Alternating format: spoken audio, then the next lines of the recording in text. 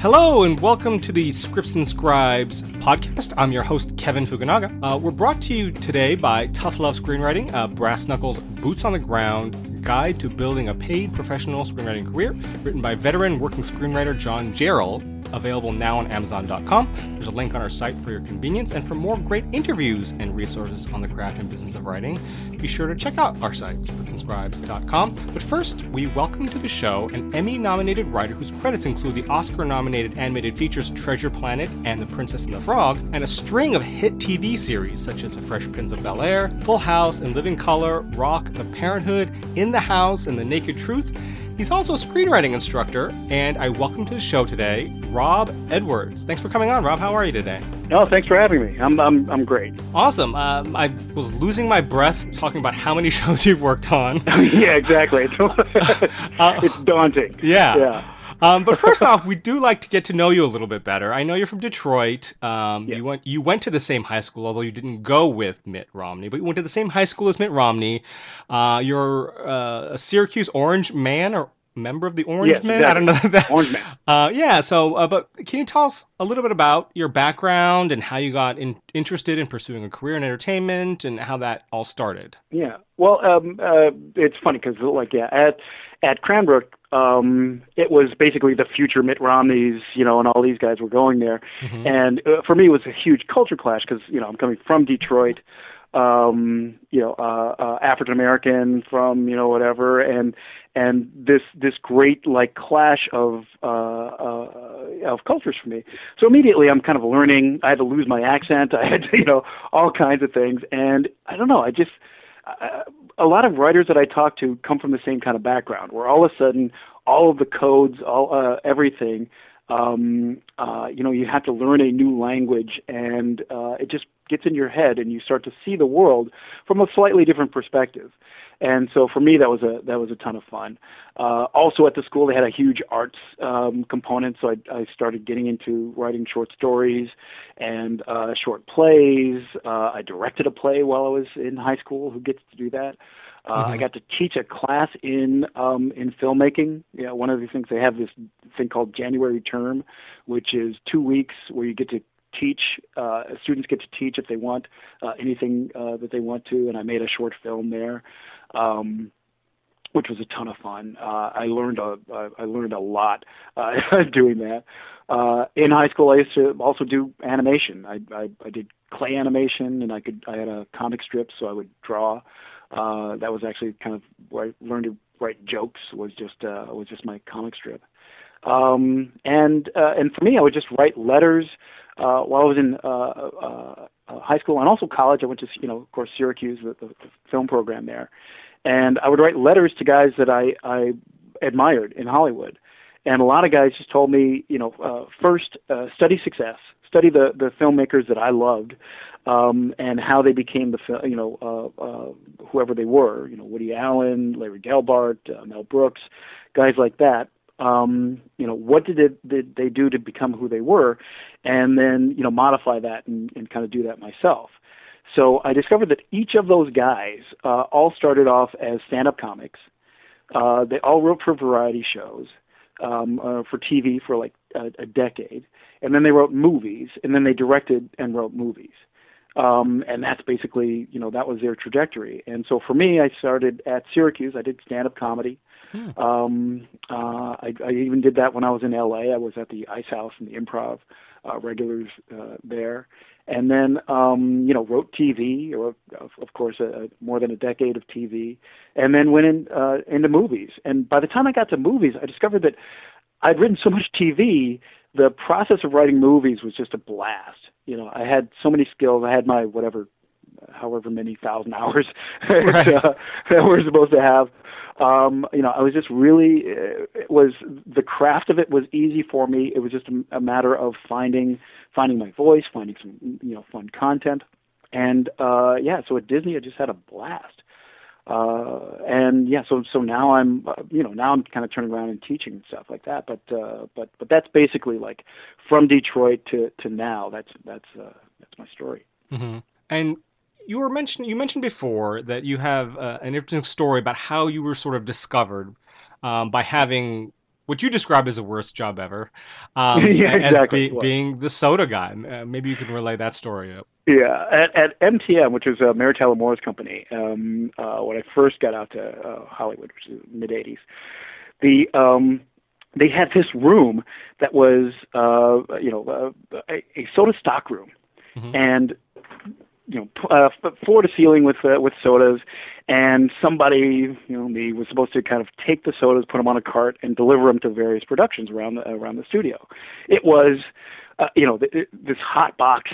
It was just awful. It was just, even the supply guy and the Xerox guy would kind of look down at me, whatever. The worst job. I'd say it was the worst job in the world. Mm. And but for me, I said, okay, great. The advantages of it are that I have access to everybody. I'm visiting everybody's office. If I did it right, I would have some extra time so I could kind of talk to people. I could meet as many people, as many of the writers that I was aspiring to be as possible. So I just had a ball with it. I was writing my spec, and I kind of bribed the Xerox guy to turn his back. I Xeroxed 100 copies of my spec, and when I would deliver the sodas, I would put put my spec on top of the pile, and I would say, "Here are my sodas and my spec. Both are equally refreshing." And and so some of them wound up in the trash can. I figured that would happen. But I saw that, like, I've had these bright yellow covers on them, and I would see people kind of carrying them to home at night. And I thought, oh, this is great, excellent. Even an agent probably couldn't have gotten as good a coverage as I had on the lot. And fortunately for me, like, two guys who had deals had just gotten shows picked up. They were out to lunch with each other, and they said, "You know what? I'm thinking about hiring the soda guy." On my staff. I read the guy's spec. It's actually pretty funny. And the other guy said, "Oh, wait, I was going to hire the soda guy, for my show." Both guys paid the check, ran back to their offices, and called me and said, "Hey, Rob, who's your agent? I want to get this deal in place really quickly." And I said, "I don't have an agent." So they said, "Okay, we're going to fix that this afternoon." And they each called their agents. And, for whatever reason, when two agents call you, you just wind up like on blast around Hollywood. Mm-hmm. So everybody started calling me. I got dozens of calls into the soda shed, and everybody was like, "Who are you and why are you in play?" And so I'm 20 years old, and I had all these interviews with the major literary agents, and I had my pick. I just picked the guy I liked the most. It was a terrible. I tell that story, and everybody just wants to stab me because it was just way too easy to get representation. And I had, multiple offers. I got joined the guild before I turned 21, and it just worked out really nicely for me. But yeah, starting in the soda shed, worst job ever, to getting to getting to work, kind of fun. Yeah. And you had agents calling you up, thinking the Soda Shed is a new production company they hadn't heard of yet. Yeah, and exactly. It turns out to be literally a shed full of sodas. Yeah, exactly. Yeah, well, who is this? Yeah, it's like Shane Black's hotel, where all these writers are coming from. Like, right. This Soda Shed. Yeah, exactly. What's your favorite soda? My favorite soda? Actually, I'm big on, the Truvia stuff. Okay. So I'm weird, but so you buy your sodas at otherwise, Whole Foods. Exactly. Mm-hmm. Other than that, like Diet Coke. Diet Coke is top. Diet Coke has always been a big fave. Right. Now, your father's a doctor. How did he take you pursuing a career in Hollywood? Oh man, it was awful. Because my dad is he was like. He's a gastroenterologist, and he was chief of staff at the biggest hospital in Detroit. And so he's moderate celebrity, and it was always just preordained that I was going to go to go to this wonderful private school, and then go to med school, and then partner up with him. And we would both be gastroenterologists, and he took care of the mayor. He had all these wonderful clients. And I, turned to him one day, I think it was a junior, and I said, "Hey, Dad, I want to write jokes instead." And he said, "No, absolutely not. That's not going to happen. I have it all tracked out for you. What med school you're going to go to, where you're going to intern, the whole thing." I said, "No, I just want to write jokes, Dad." And I'd been going on rounds with him, where you go and visit the patients. I've been going on rounds with him since like 7th grade. So I knew all of his patients. I'd worked in his office, the whole thing. So it was just heartbreaking for my dad. And the deal we made was I would have 9 months out of college to make a living in Hollywood. I wasn't going to come back home and live in the garage and and all that kind of stuff. It was going to be either I was making a living at it or I was back in med school. And so for me, the soda story happened pretty quickly. It happened I think a couple of weeks after I'd gotten out to Hollywood, and so within 3 months I had a job, and in TV, which is hundreds of thousands of dollars for a 20-year-old kid is amazing. And so my dad kind of calmed down a little bit after that, and all of his friends whose sons and daughters actually had become doctors were I should say not. But I don't want to, whatever. But he was very, very happy that his son was, kind of on TV Guide and that kind of thing. So that it all worked out. It all worked out in the end. Nice. Yeah. Now, you've had obviously a very long career in television, writing all kinds of shows. But more recently, again, you've written a pair of Oscar-nominated animated features. And that's one thing that we haven't really covered as much in terms of our interviews and podcasts. We get a lot of questions from writers who have written an animated spec, and they have a lot of problems with it, meaning a lot of animation is developed in-house or based on already established IPs. So we get asked a lot, what's the best way to sort of market an animated spec? Yep. See, I'm going to give you a terrible answer, which is not to write one. Right. The problem is, okay, if you're at Pixar, all of the everything is written by the directors themselves, right? The directors are the primary writers on their films. At Disney, the same kind of thing. The ideas are generated internally, like you said. Their IP, their the princess movies, all that stuff. There's a wide swath of stories that everybody is kind of pulling from, and then of course now the Marvel stuff and all that and all that. And at most of the studios, there are things like it. A director will come up with an idea, that kind of thing. What they look for, if you look at once again, if you're studying success, like I was talking about with Mel Brooks and all that kind of stuff, look at the writers who are actually writing for animated movies.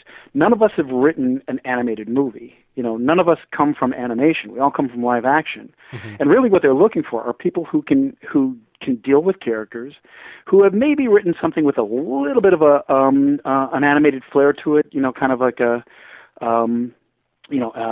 maybe a superhero kind of thing, or maybe something with a visual element that's kind of interesting and wild. But rarely do people kind of hire guys who've actually written animated specs.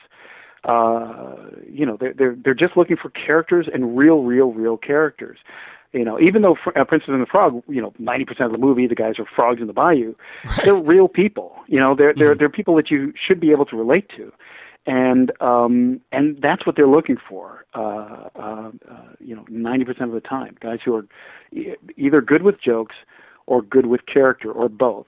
And a lot of times, I'll read specs, guys who've written animated specs, and they're just too cute. Nobody writes animation like people write animated specs. Mm-hmm. They are not cute. They're written for adults. They're if you get caught up in the idea of writing a cute animated film, you're really kind of cutting down the audience. Nobody in animation thinks like that. Everybody writes movies that they themselves enjoy. Mm-hmm. So if you look at what was it? Up was written by one of the guys who wrote Up, wrote The Station Agent. The guy who just wrote Big Hero 6 came off of what did he done? He did I think March of the Penguins, and he did some other smaller independent stuff, but some really deep stuff. And I mean, I was out of TV and stuff, but the spec that I was hired on was a live action spec. Um, so yeah, I mean, it's a trap because you think that, oh, if I just show them my little duckling story, that'll carry the day. But more often than not, the people who are reading the stuff, they've seen the premise that you're working from, and it's just going to turn them off. It's like in TV, they say never write a spec for the show you want to work on. Mm-hmm. It's the same exact principle. The animated directors, they will just poke holes in whatever you've written and go from there. Even at if you're pitching to John Lasseter, you don't really show him scripts or anything like that. You show him a world, a character, and a world. That's what they're looking for. As far as fresh ideas, and you pitch 3 ideas. You don't just pitch one. And from there, if he likes the world, because there's, as there are more and more and more animated films going on, the amount of worlds that you can put a film in, decrease exponentially. Right. So, the world of toys that come alive, that's been done. The world of goldfish, the world of, zoo animals, monsters. Insects, monsters. Yeah. I mean, geez, what was it? Last year I had 3 different large producers came to me with ideas about monsters that live under the bed. And, everybody's under a non-disclosure agreement. So you can't, so nobody knows what everybody else is working on, but everybody's working on the same ideas. And you have to kind of come in with a fresh take, and a take that feels real. And just for whatever reason, they seem to trust live action guys more. Mm-hmm. Yeah, right. I don't know. Now, a lot of these writers who have written animated specs have asked, do you think it would be better to market it, even though it was written with animation in mind, but market it as sort of a live action, like a family or a comedy, and if they get traction, then sort of nudge it into that animation realm, because that's obviously the sensibility and why they wrote it, or stick with it as an animated film and sort of live or die by that? Well, if it's written to be animated, I would say fully, just go with it, go for it and write it animated. There's nothing, there's nothing worse a lot of times that you see films that are that kind of hedge their bets between animated and live action. And animated films are animated. You have to really make the case for why this film is uniquely an animated film. Now the kind of lines are blurred. There's so many movies about human beings, human beings that happen to be animated. Right. And frankly, if you look at a movie like Guardians of the Galaxy, that's basically an animated film to me. Right. Two of the five main characters are animated. Right. And if you look at something like Gravity, there are very few actual live action scenes in that, and the animators are very proud of the work that they've done because they did 90% of the movie. Mm-hmm. Planet of the Apes is an animated film. Most of the Avengers movies are animated. Right. And that's the mindset, that there is no, that gravity has a different way of operating in those movies, and characters are much more dynamic. Anything can happen. The last thing that happens, I'll see a lot of animated scripts and people will have 2 people sitting at a diner, just right. talking. I'm like, that is not animated. Animated characters are animated. They move around. They do, there's multiple levels of action usually, in the good ones. They race along. If you look at Lego Movie is a blast, from frame to frame to frame. It's just a roller coaster ride, and that's the way. If you're going to write one, then that's the approach you take. Right. Don't try to hedge your bets. Don't try to do anything.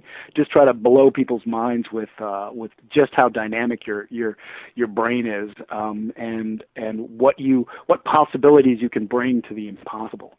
Right. The implausible. Well, I mean, for example, you would mention Guardians of the Galaxy had 2 of their characters that were computer generated. But you could take it the other direction. Big Hero 6, literally everyone else was human except for Baymax, the medical robot. Everyone else, I Exactly. mean, that could have been literally a family film, a comedy, action comedy for families, Yeah. live action. Yeah. Because literally Yeah, and one that's character had to be animated. exactly. That's a knock on that film. Yeah, exactly. Because I would say like Meet the Robinsons, the same kind of thing, Hmm. where every so often, and a lot of the some of the stuff coming out of DreamWorks, Peabody and stuff. There are a lot of live action characters, and live action characters that could very easily, go the other way. I mean, those are all fantastic movies, but yeah, you want to. I mean, the first thing they tell you at Disney is like, why is it animated? That's the first question in any idea you pitch. Hmm. Well, because lions, lions can't talk. Right, Awesome. right. Okay, off you go. Right. If you actually filmed ants running around Right. in the leaves, it would not be entertaining. Right, Awesome, right. great. Let's animate that one. Right. The Or guys in Incredibles ant kind of costumes walks. would be terrible. Yeah, exactly, exactly. It would just be bad filmmaking. The The Incredibles kind of is the great, that's the rule, the acceptance rules rule, where all of those characters are dynamic and Elastigirl, stuff like that. You would be very, very hard to do convincingly in live action. But within that, it's like, yeah, you could have done that. The way. Hmm. Spider-Man, and these movies, you could probably have done that movie live action, and the movie would be equally entertaining. Right, nowadays. Yeah, exactly. Yeah, no, I Even mean, Frozen. and the technology is just getting there. Where Right. I mean, the final frontiers were kind of like, what was it, wet hair and Right. smoke. Right. But oddly enough, those things were just challenges to animation for a good long time. And now that those things have kind of been done, you can really, I mean, there are the seamlessness of some of the animation in, like I say, a movie like Planet of the Apes or Spider-Man or Guardians is amazing. Right. Avatar. Hmm. I mean, why that's not considered an animated movie is beyond me. Right. It's sort of like Who Framed Roger Rabbitish. I mean, there are live action Yeah. actors, but there's a huge chunk of it is animated. Most of it is Yeah, animated. exactly. They're in an animated world. Right. Exactly. Yeah, yeah. And from just on a side note, I remember that the animated film Final Fantasy, which did terrible. Yeah, right. Oh man. But yeah. I remember for them it was sort of I had big groundbreaking. hopes. I had big hopes for that movie. I'm sorry. What were you saying? I just remember that talking about hair. For them, it was groundbreaking animation wise because like every strand of hair on people's heads was animated individually instead of a Yeah. big clump of hair, and that was like a big thing. Oh yeah. Talking about hair and getting Yeah, and to that Hera was point. like a character in that movie, right? Right, exactly. Every time she walked, there would be like a little wind blow. Right. It was almost like Pocahontas, where it's like, okay, good, the hair's going to do some acting now. Right, Yeah. right. Now, talking about, you had mentioned Disney, and obviously you can't give him any trade secrets or anything like that. Obviously, you've probably signed NDAs up the wazoo. But talking about pitching for animation and how that differs, if at all, from pitching live action. I mean, do you Yeah. have to have any storyboards? Do you have to I mean, how does that work? Oh yeah, yeah. No, it's all visual. Hmm. If you're pitching a live action movie, you're probably going to have you may have your corkboard up or your slides on your laptop or something like that. You're going to have words and you're going to kind of go back and forth to the words. Maybe if you're fun, you'll have some clip art and some stuff. But if you're pitching animation, you're usually doing it. I'll back up. That animation writers have not been part of animation until early to mid 90s when Katzenberg took over Disney. And he kind of demanded that writers come in and demanded that everything be written in script form. But before then, there were none. There was zero. Of Aristocats, 101 Dalmatians, all that stuff. There were no writers. If anything, there were guys like Bill Peet and some of the great storyboard artists who would tell the stories. Walt Disney himself, when he was alive, he would walk from office to office, telling the story of Snow White or whatever it was. And that was what they considered writing. There's a saying over Disney, writing is drawing, or drawing is writing.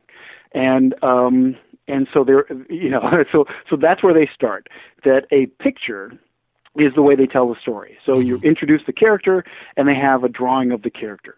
The character's inciting incident, and you have a drawing of whatever that thing is. And the midpoint, the end of Act 2, all that stuff. Those are all drawings, and you have a kind of 3 large boards with seven large drawings per board, and that's how you tell the story. You point to a picture, you tell that part of the story, you point to the next picture, and off you go. And there's never a time when you're sitting there looking at an outline or a beat sheet or anything. And the idea is you want to make sure that the thing is visually interesting at every step. The downside is for writers who don't draw, it's really awful. And fortunately for me, I had a comic strip when I was in high school, so I could kind of suggest drawings. That's actually, well, I had so much fun over there. I was the writer who could draw, so I could kind of bail us out of. I was actually not the worst draftsman in the story crew. There were 2 guys who were rougher than me, but so if we had an idea, if there was something that was really difficult to do, I would just draw it. I would speak their language. But that's the way you're solving problems all the time. Is it really doesn't matter what's on the page or how well you've put it, what great language you've used. It only matters if it looks great and if it moves well. That's what I'm saying. Like, you never sit down in a diner, you never whatever. That you're either walking or running, and the faster you're moving, the better off you are. The more dynamic the action, and the more you can kind of string great, tentpole action sequences back to back, the better the movie will be. If you look at a movie like Finding Nemo or The Incredibles, every scene of that. Every scene of both of those movies is action, action, action. There's never a scene where the stakes aren't high and the characters aren't flying through it, bioluminescent fish or, whatever, landmines or, submarines or sharks or whatever it is. There is something, some kind of fun, dynamic movement, because you're also trying to tell a story, not with words most of the time. It's not Tarantino or Aaron Sorkin where you're talking through it. It's pictures, and you want to be able to kind of at some point watch the movie without sound. Right. Because frankly, a lot of your audience isn't going to get is doing that anyway. It's kids who are on their parents' laps, and you want them to enjoy the movie as much as anybody else. Yeah. Now, you talked about the amount of action and everything needs to be dynamic in terms of animation as opposed to live action. What other sort of differences are there in terms of, again, writing for animation versus writing for live action? Yeah. Well, I look at it like, the fundamentals are always the same. You always want great characters who are highly motivated and great obstacles that seem to be insurmountable. You always want to start there. And then the question is, for good writers, is how can you make the metaphor real? How can you show that the plight of a clownfish who has, a son with a small fin are just like, the dad in the audience who's, overprotective with his son and that kind of thing. How can you make that connection? It's so much easier if you're just telling a story about, if Steve Carell has a son and whatever, and then that's your movie. Great, there's a 1-for-1 correlation. But in an animated movie, that's a big part of it. I'm trying to find a character that is not human. A pen who's adopted a pencil, I don't know, a gopher and the world of the gopher, and trying to find like, okay, well, what is that? How does that relate to the audience, to me personally? And then, what's fun is like at Pixar, they just have this great they're fantastic storytellers, but there's also these really great tenets that they pass down. One is, be a film goer first and a filmmaker second. It was Andrew Stanton who said that, and the idea there is great because it's universal. It's what Aaron Sorkin did. I worked with Aaron Sorkin on Studio 60 a while back, and he and John Lasseter are almost one for one in their theory of what is entertaining, and it's basically like be in the seat. Put yourself in the seat. Let the lights go down, open the curtains, and then what do you want to see? What do you personally, as you are a human being with with legitimate thoughts and tastes, what do you want to see on the screen? What's your favorite opening sequence? What's your favorite character? What are those things? And you're trying to put those up. If you're an animation fan, great. Then you're going to go to those things. There's a great legacy of animation. For live action, yeah, it might be different. And that's what I think is a primary difference. But if you ask most animators, they'll say, look, animation is just like filming in black and white or filming without sound or anything like that. It's just another means of telling stories. Mm-hmm. But the fundamentals are dead on. They're exactly the same. Right. We were talking earlier about the open writing assignment and the beauty pageants. But maybe you can explain a little about the concept of beauty pageants, OWAs, and things like that. Cool. Well, for fans of Scripts and Scribes, I would highly recommend Alex Litvak's interview. You go back, and it's he pointed out it was great, and I would. I reemphasize that there is this thing that's been going on in Hollywood, and I guess everybody's complicit because everybody kind of thinks that it's going to work, which is the open assignment. This notion that you get a call from an executive, and they'll give you something like sometimes it's a toy, sometimes it's an image from a book or something like that. I've had just things like a line of dialogue or something, and you get sent off to break a story and come up with some ideas, 3-act structure and the whole thing. Mm-hmm. And you get to the lot on the day of the pitch, and there are 8 other writers of your caliber waiting in the waiting room to pitch before or after you. And the studio hears it. Best case scenario, you get invited back to a smaller group of people. But in, I'd say 3 years, I pitched maybe 15 to 20 of these things per year. Mm-hmm. I've never seen one of these things made. Right. They just go nowhere, and they are as exhausting to do. It's as exhausting to pitch a 3-act movie as it is to just spec it out. Mm-hmm. Just write it.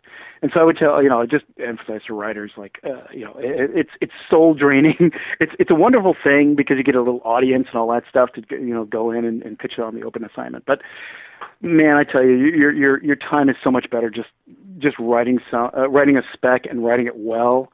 The other half of that, as I would say, as I'm talking about, studying success.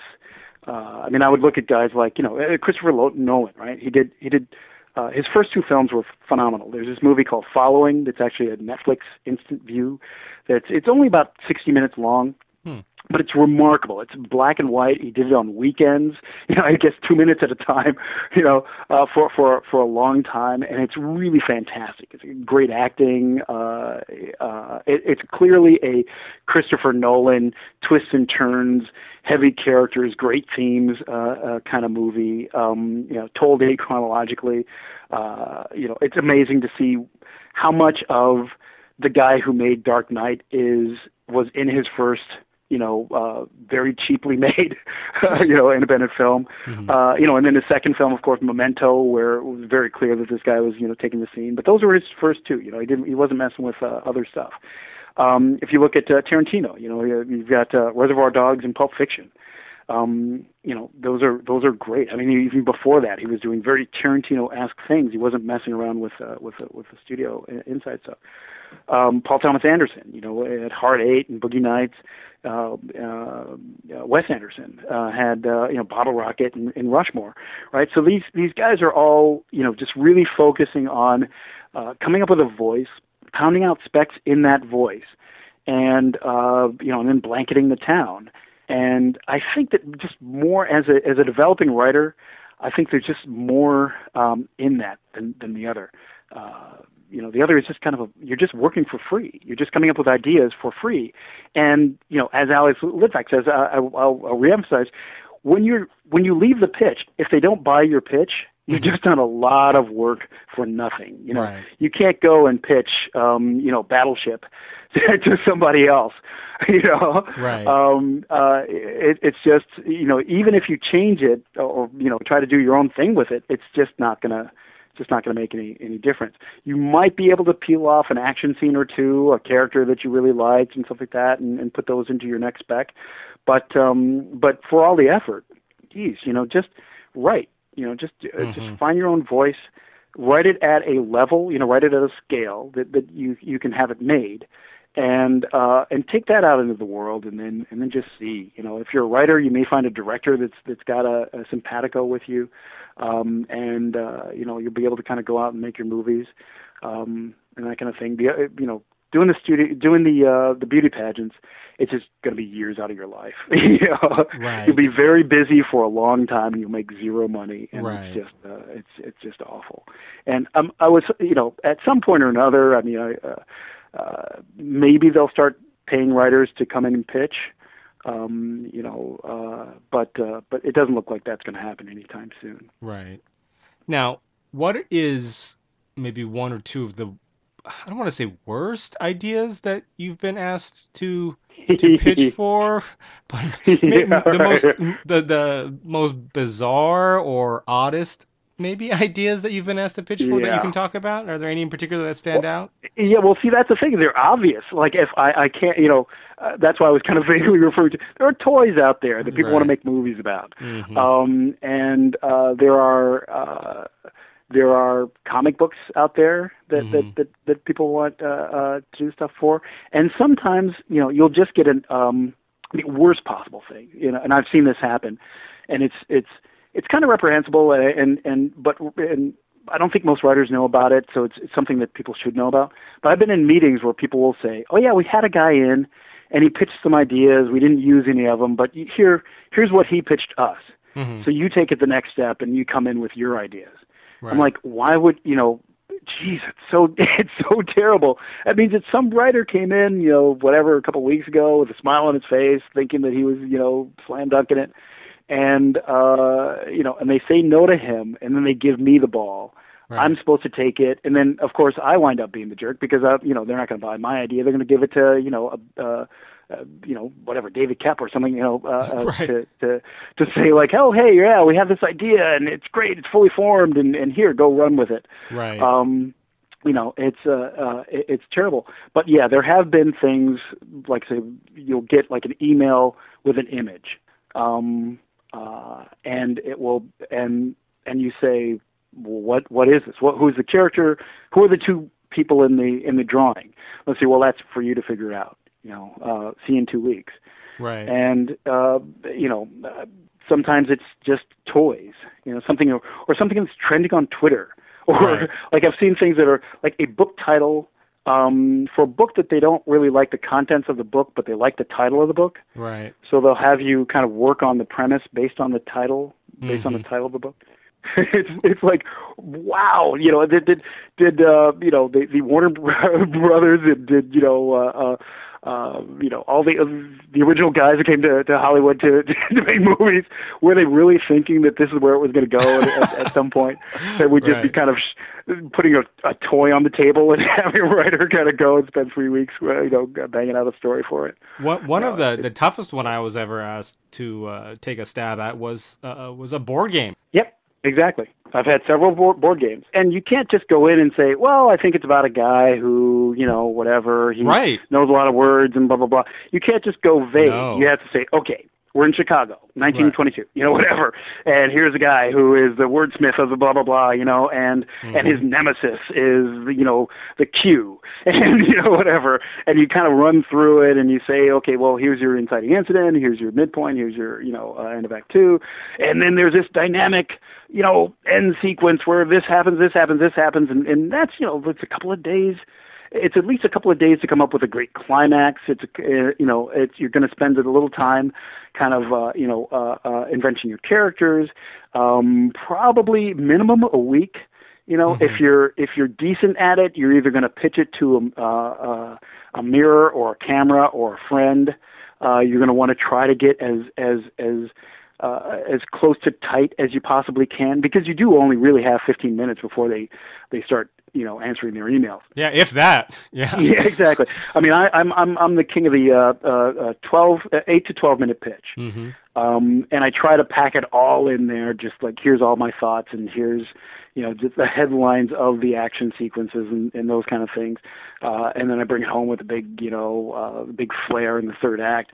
But it's a lot of work. It's a lot of great personal storytelling. If you do it well, you're probably going to those wonderful places that writers go, which is the personal story, that you've always been afraid to share with people, but you think that maybe this is a great opportunity, and it's just gonna, I don't know, it's just gonna steal your soul. So right. So if more writers just said, yeah, I'm doing something else, I think we would have better movies, and just hopefully the studios would just say, okay, well, let's either work these things a little bit more. Let's get more serious about the kind of movies we actually want to make. Let's not send writers on wild goose chases. Right. Or let's come up with some ideas. Let's actually make the movies that we want to make. Right. Yeah, I mean, a lot of times I feel it's like they have a property or they have something, even the tiniest germ of an idea, and it doesn't cost them anything to take meetings with, a dozen writers and then have them spend all this time working on it. And they're just hoping that somebody in the 20 writers that they invite to come up with an idea blows them away with something so amazing that they're like, okay, yeah, let's move ahead and, develop it some further, But again, That's so rarely, that doesn't happen. Yeah, right. Exactly. Because you're talking about, and it is easy to, if somebody is if you're the only writer coming in, you're the one pitch of the day, and you come in and you have a fantastic dynamic story, great. You have a chance of blowing people away. If you're one of 12, it's going to come in that day and pitch on the same theme. Right. It's like if you've gone to an audition, and you'll see just actor after actor. At a certain point, they all blend into one another because there's nobody any good. And actor friends of mine will say, like, "Well, how do you pick between so many great actors?" And I say, "Well, unfortunately, they're not." If you're auditioning like for Fresh Prince or something like that, there are not a lot of great actors who come in. You'll get one or two that are fantastic, and you have to kind of make a decision about them. But most of the people that you see are going to be really not great. And then you'll say, maybe we'll revise the character or we'll do something with it. And the same is true of writers. You'll just have a bunch of people. I'm sure many writers will come in with pretty much the same premise and just wear everybody down, by telling the same story over and over and over again. And if you have something that is dynamic and wonderful, chances are it's probably inappropriate for the movie that you're making. Something that is that much of an outlier. And probably the movie that you want to make is closer to what everybody's thinking, because that's I'm always saying that when you see a premise for a movie, when you're making a decision to go to a movie and you see the poster, everybody who looks at the poster is going to start writing a movie in their head. And the movie that you see, the movie that you ultimately make, the closer it is to the poster that everybody is thinking, sometimes the better off you are. If you have things in the movie that are way beyond anything that people were thinking, then so much the better. If you have things that are, that people have thought they were going to see in the movie that aren't there, then they're going to get upset. But the movie that you want to make, if you're having guys in to pitch, it's probably going to be, story-wise, whatever you can pitch in 8 minutes, it's probably going to be pretty similar. Pretty much right down the middle, and then you're going to execute. You're going to execute the hell out of it. There's 3 movies that are. There are 3 what is it? Hulks, right? There's the Ang Lee Hulk, there's the other one, whatever, and then there's the Joss Whedon Hulk, and the Joss Whedon Hulk, beats everybody else out. Right. There's a million switcheroo movies, and then there's Big, and Big is awesome. And there's there's a million Batmans, but there's only one Dark Knight. And and if you're looking at it from an executive standpoint or from a pitch standpoint, probably all those pitches are going to sound alike. There's two people who hate each other and they switch personalities for a day, and oh, how boring that is. But there are some really fantastic movies in that category, and some really awful movies in that category. It's just a question of, like, do you trust the filmmaker, the artist, to come up with a great idea with it? Right. Yeah. And in fact, it's funny because Ed Catmull has this thing where he says, like, if you had a choice between the great idea and the great team, which do you pick? And he used to ask this of executives, and they would 50-50. People would say the great idea or the great team. And he said, no. He says if you have an idea that is great, but the team doesn't work, the team will destroy the idea. Mm-hmm. On the other hand, if you have a terrible idea and you have a great team, the team will discover that the idea is terrible, and they'll change it to a great idea because they're great, and they'll make a great movie. Right. So 100% of the time, you're better off finding people you love, who have similar sensibilities as you, giving them whatever idea it is, and just letting them run with it and have a lot of fun. And that's why I go back to, like, write a fantastic spec. Get in that category where a producer will call you and say, wow, I really, you have mastery. I love the way you're telling these stories. It's clear that you have a fantastic grasp of storytelling and wonderful characters, and you have this great style. Here's this idea, and here's a big pile of money. Go off and write it, and let's have fun, and let's make a movie. Mm-hmm. That's great movie making. Right. The other thing is, you're just running from, you're just. Literally, you're just running in fear. You're hoping to kind of beat other writers with some kind of wild idea, but the wild idea is going to be the thing that kills it ultimately. Mm-hmm. It's a process that cannot. I don't see how it can possibly generate great movies. Right. Now, you've given a lot of good advice so far, and. So I wanted to point out that you're also a screenwriting instructor. You teach screenwriting. Yeah. And I have to ask, again, you being a working screenwriter, an Emmy-nominated working screenwriter, how did that come about? What made you decide you wanted to teach screenwriting, and how does that work with your screenwriting? Yeah. Well, it's terrible. It's the worst decision I've ever made. No, because I really don't have any time at all to do it. People send me emails, and I'm like, I can't even answer the email. If it's longer than a couple of paragraphs, I don't even have the time to write to read it. Simply because I'm on deadline right now. I have a screenplay to turn in on Friday, and they took a week away from me as far as, like, when they wanted to get it in, because they're looking, it's a financing thing and all that, whatever. So all of a sudden I have to write this thing, and I will hang up this phone and then finish the sentence that I was writing right before we talked. So that part of it is terrible, but it's really, really necessary. Like when I first got to Hollywood, like I said, I was 20 years old. And I was just this kid with a spec and a terrible job. And I was astounded by the amount of people who would just kind of take me under their wing. And there's this place, Arts Deli, in the Valley, these writers would just kind of more or less live there. And you have lunch with these guys, and they would say, "Okay, hey kid, I read your spec.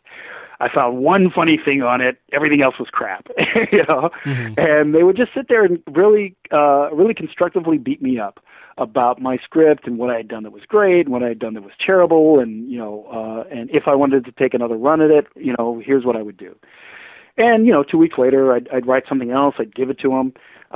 We'd go out to lunch again. Okay, 3 things were funny. you're starting to find your way in here, and I want to talk about this one page that you wrote that I think was inspired, and here's what, whatever. If all the other pages were like this, you'd be in good territory. And these were guys that were like working writers, they were working at the studios, right there in the Valley. And just taking me through it. There was this old guy, Harry Crane, who had worked on the Jack Benny Show and everything. And I think he just mentored a ton of writers. He was just so generous with his time. Sam Simon, who created the Simpsons, he mentored me. This guy Thad Mumford, who worked on MASH and a bunch of other stuff, he was great with me. And then just like this, Ronnie Graham, these guys who had just worked on sometimes Broadway, and sometimes they worked with Mel Brooks and all of this, and they were just so kind and so wonderful with their time that I thought, okay, if I ever become anybody, I will pay this forward. And so that's my big, me paying off the promise that I made to my 20-year-old self. Also, I found that a lot of times, even in college, if there was a kind of not job fair, but these things where like the people would come in to a career day, right? Mm-hmm. The guy who was doing entertainment was like, "Oh, I work in radio, and isn't that wonderful?" And I would never see a screenwriter, and I would never see anybody who whose work I admired, and it was always just awful. So I said, "Okay, great. I will be that guy. I'll be the guy that picks up the phone and tries to help people through stuff." In doing that, it's there are a lot of people who want to learn how to write, and so I'm trying to be as good as I can be. I may this year, I think I have a deal to write a book. I may write a second book along with it. I have my website, which is robedwards.net.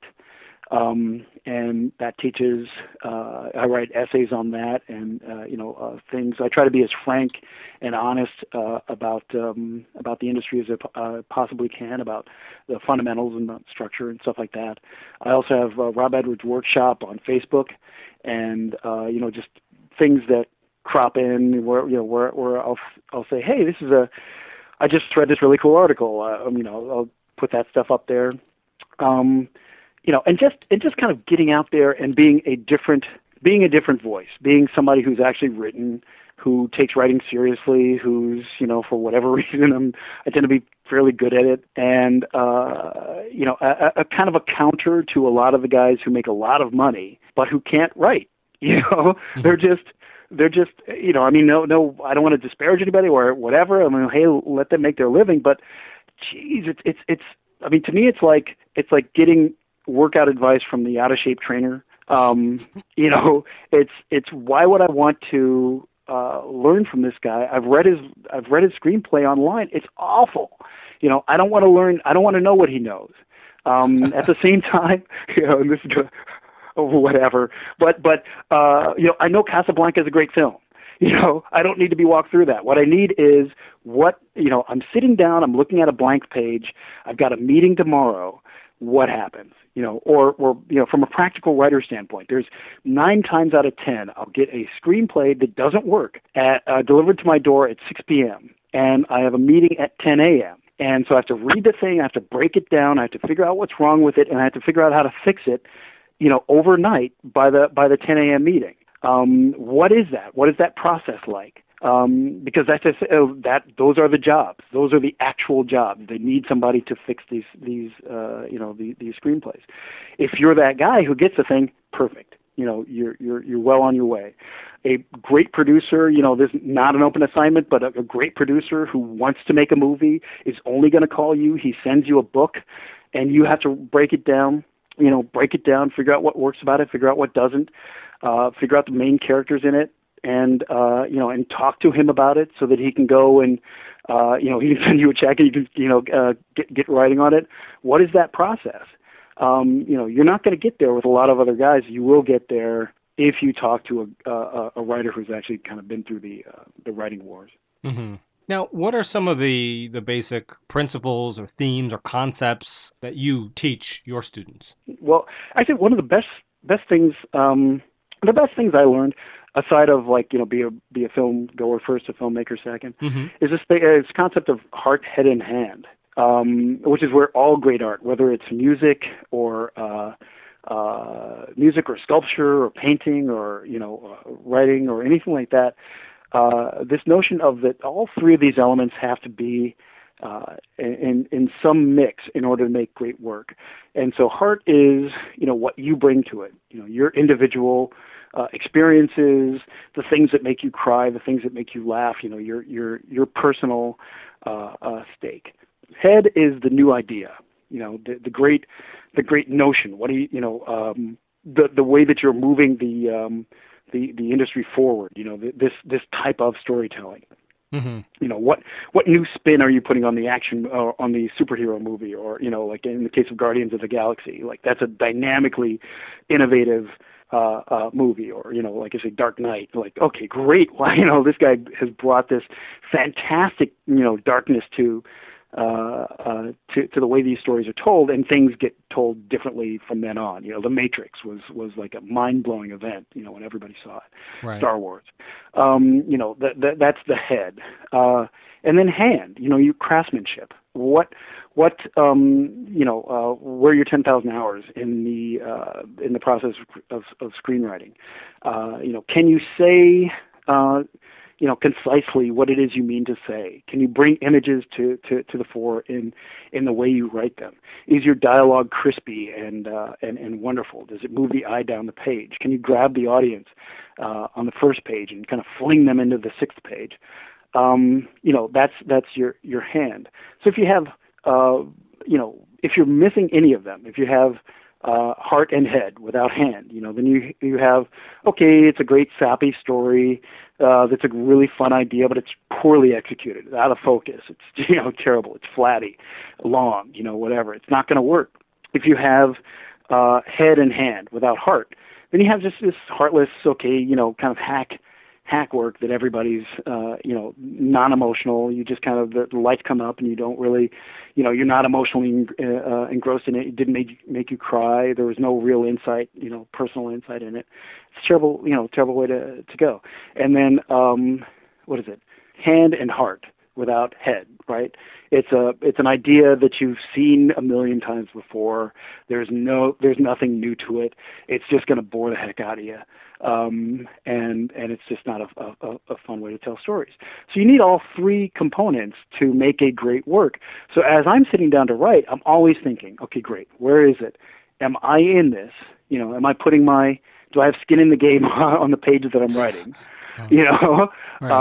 Is this personal, or am I just writing dialogue? Because I have to engage. I have to feel like I am the central character in my movie. It's what makes Aaron Sorkin great, right? The characters have his voice intentionally. Tarantino, he's writing his favorite movies. And he's putting them on screen. He's sharing a big part of himself with you.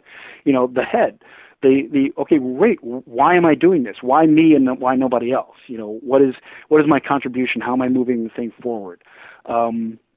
And then hand, like that's time, just time in the chair, writing, getting beat up, turning stuff in, letting your other writer friends kind of take it apart and say, okay, this was not clear. This, you took way too long with this. A lot of the stuff you learn on my website, of like, just what are the fundamentals of storytelling. And if you have all three of those, great. You're so much better off than most writers, the 99% of the writers I read, the stuff that comes across my desk, even professional. And so if you start there, great. You're at the very least, if you listen to this podcast and whatever, and you take that simple thing from it, I think you'll be better off. Right. Now, I know you're going to stop this interview and then go off and complete the sentence you were writing before we interrupted. Yeah, exactly. So one of the things we like to ask near the end of the interviews is reading, watching, playing, and listening. What are you reading, watching, playing, and listening to currently? Ooh, what am I reading? I'm actually reading, which is a terrible... Okay, I'm reading The Hateful Eight. Okay. Right now. I guess nobody's supposed to be really reading it because it's not really it's not supposed to be online. Right. But The Tarantino it's script, right? Yes, exactly. Yeah. That he got angry at everybody about. It's magnificent. Right. It's just truly wonderful. The guy's a master storyteller, and every word of it just pops off the page. Mm-hmm. Reading, listening to, you said? Reading, watching, playing, and listening. Oh, watching. Oh, I'm watching this British series called Black Mirror. Okay. On Netflix. Yeah, I heard it was good. It is amazing. Yeah. It's basically these.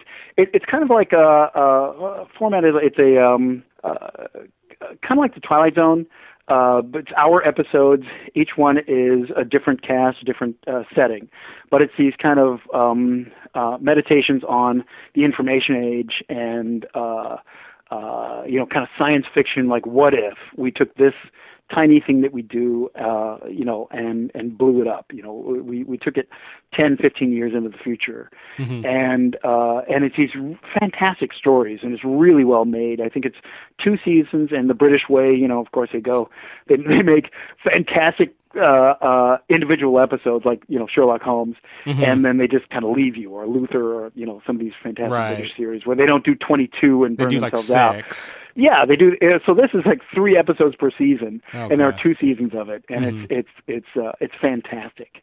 And what was the other thing? I'm sorry. Playing? The Do you third play part? any games, Oh, video yeah. games Well- or otherwise, or listening to music? Well, I'm a CrossFit guy, so Okay. so that's my play.